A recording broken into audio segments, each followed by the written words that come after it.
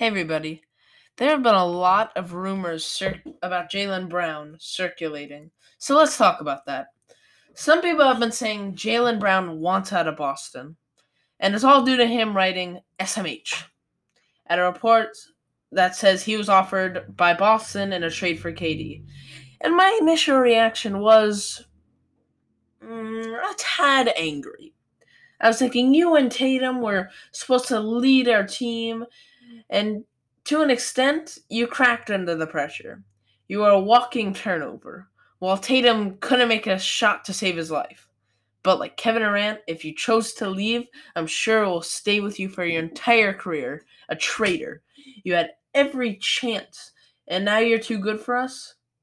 I want you to stay, but the amount of leverage you have is the same as DeAndre Ayton has with the Suns organization. And maybe I was a little angry. But now an NBA executive has come out saying Jaylen Brown wants to stay, which in my opinion, I don't know how much he knows. Like, he's not part of the team. Only Jaylen Brown knows. He knows his mind. These rumors are based on a 3-letter tweet. We shouldn't read that much into it. From what I've seen, Jaylen Brown has been very active with his foundation, done work with Yeezy, given back to his community. He might not even be thinking about if he wants to stay in Boston or go somewhere else. I mean, only Jaylen Brown knows what's up with Jaylen Brown. Now, the reaction fans have given has been dominantly supportive, even bringing in Tatum and saying Tatum should be traded, which is completely crazy. Tatum had a terrible performance in the finals. Let's just get that straight. Let's not let these 6 games, which were the most important of his life, define him. Let me ask you, is Kevin Durant a good player? Yeah, of course. But he had a terrible string of games, his last games in Oklahoma.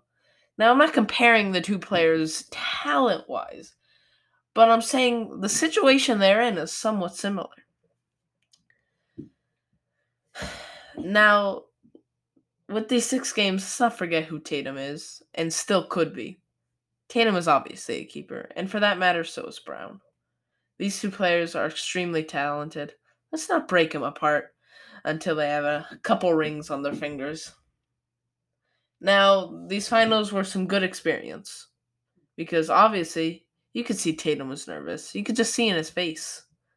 I remember watching that first game. I could see he was like dazed almost. Next time, though, it's going to be remarkable. What do you think?